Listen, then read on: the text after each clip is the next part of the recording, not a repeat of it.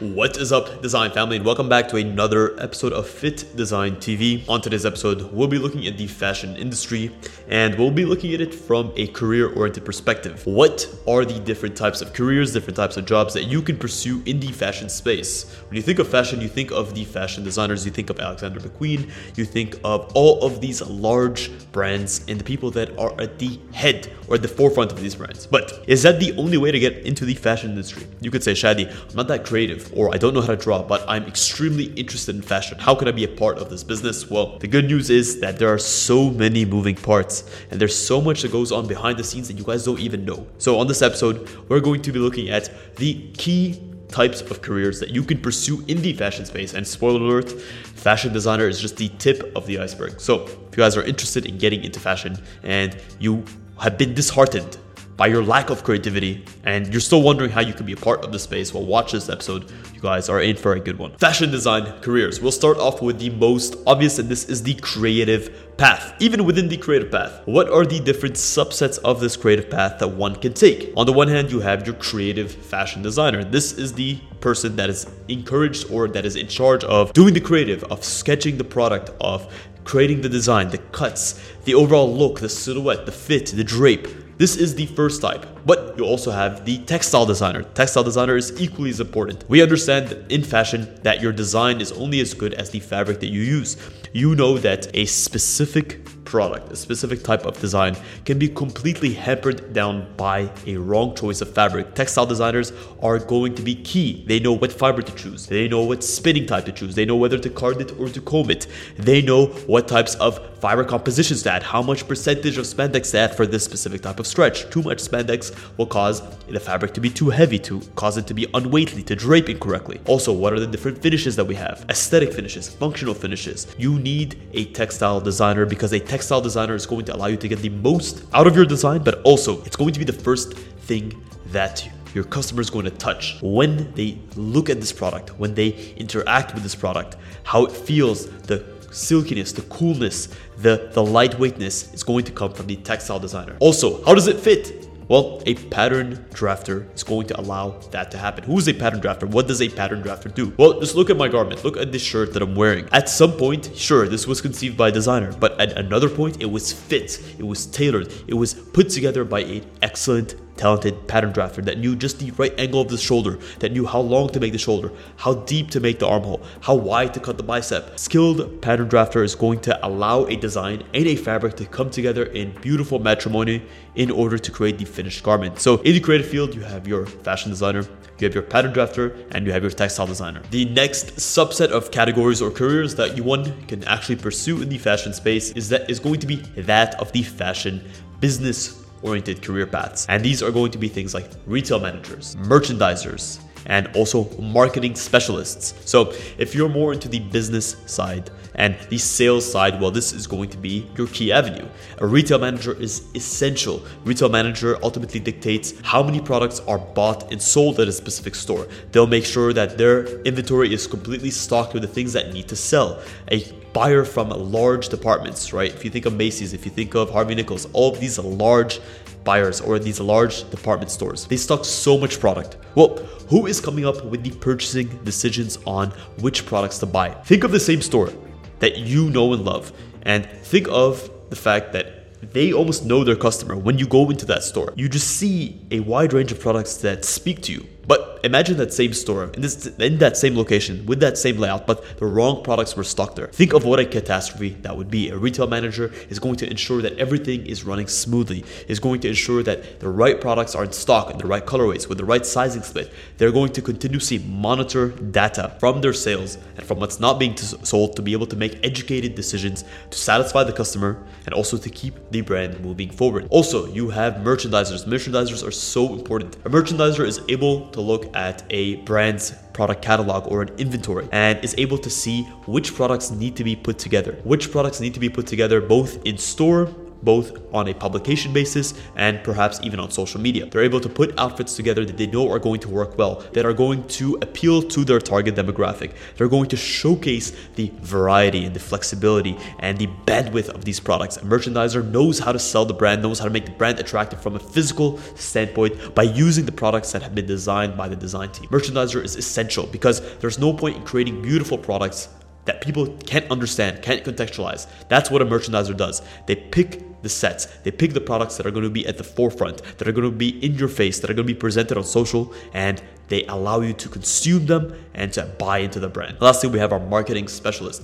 Marketing specialist is going to be essential. Everyone knows that a great product alone is not enough.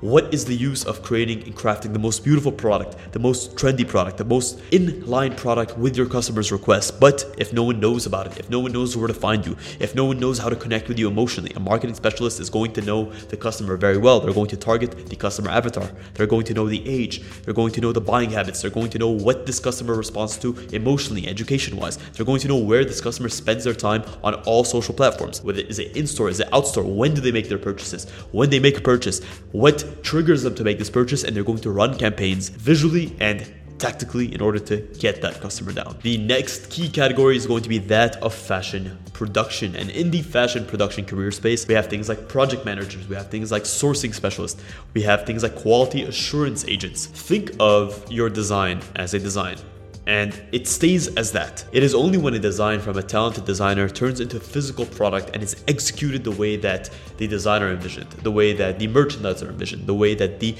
actual textile engineer envisioned, that it then becomes a reality that people can interact with. And this is what a great production manager is able to do. So if you're interested in strategy, if you're interested in client or factory communication and logistics management, if you're really good at negotiating, if you're really good at following up, at tracking specific types of or specific milestones of the project from A, B, C, D, E, F, G, then a production manager is what you're going to do. A production manager is in charge of making sure that a project is on track. When a sample comes in, he makes sure that the tech pack is followed, that the details are on point, that the fabric is selected correctly. They also make sure that when a prototype is approved, that a PP sample is sent out. They make sure that each of the key milestones that take a product from the tech pack, from the design into the finished product, are completely followed. Also, we have our sourcing specialist. Sourcing specialists are essential. Look at your production facilities as a wide web of things. Most people think of the individual factory as a be-all and all solution, as the one factory that does everything. But on the contrary, you have your cut and sew factory, you have the factory that puts everything together. Then you have the factory that may create the prints. You have a factory that may supply the trims. You have the factory that may supply the trims and the drawstrings, the aglets, all of these different moving parts that come together to actually create the finished garment. A sourcing specialist will have the ability to have a bunch of different suppliers on hand whenever needed in order to source specific things. This is an essential part of any brand's strategy. If you can't source, let's just say, a customized aglet at any specific time, right? You have this detail that is essential. It's an important part of your design. Then you find yourself out of luck. Last, we have our quality assurance specialist. What use is all this work, this project management? What use is a great sourcing specialist that is able to get you any fabric at any time, any drawstring, any zipper, if at the end of the day, the quality standards that you've set are not being followed by the factory? You know, when it comes to production, we outsource. We work with Eastern Asia, we work in Europe, we work in all parts of the world. So having a good quality assurance manager is going to make sure that your design is implemented exactly as envisioned and is also upheld in a bulk production standpoint, not just in a prototype or a pre-production standpoint. The last category is that of fashion, journalism, and communication careers. And these can be careers like fashion journalism, public relations, social media management. This is going to be a great option for you if you're all about a little bit of marketing, but you do really well with people. You know how to engage with the public. You know how to manage a public persona. You know how to interact and to tap into what the market needs. And also, if you love fashion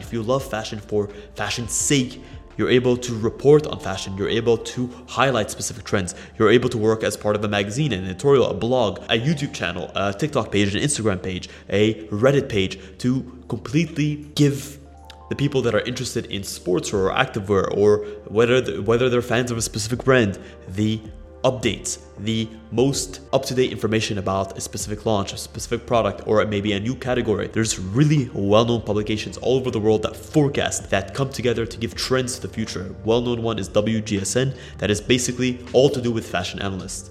That is all to do with fashion journalism, that updates, that creates reports, that creates trends, that curates trends, that exist on the runways, that exist in the major fashion shows, and compiles everything together and is able to deliver that information to the public in a way that is compact and very, very bite-sizable, one could say.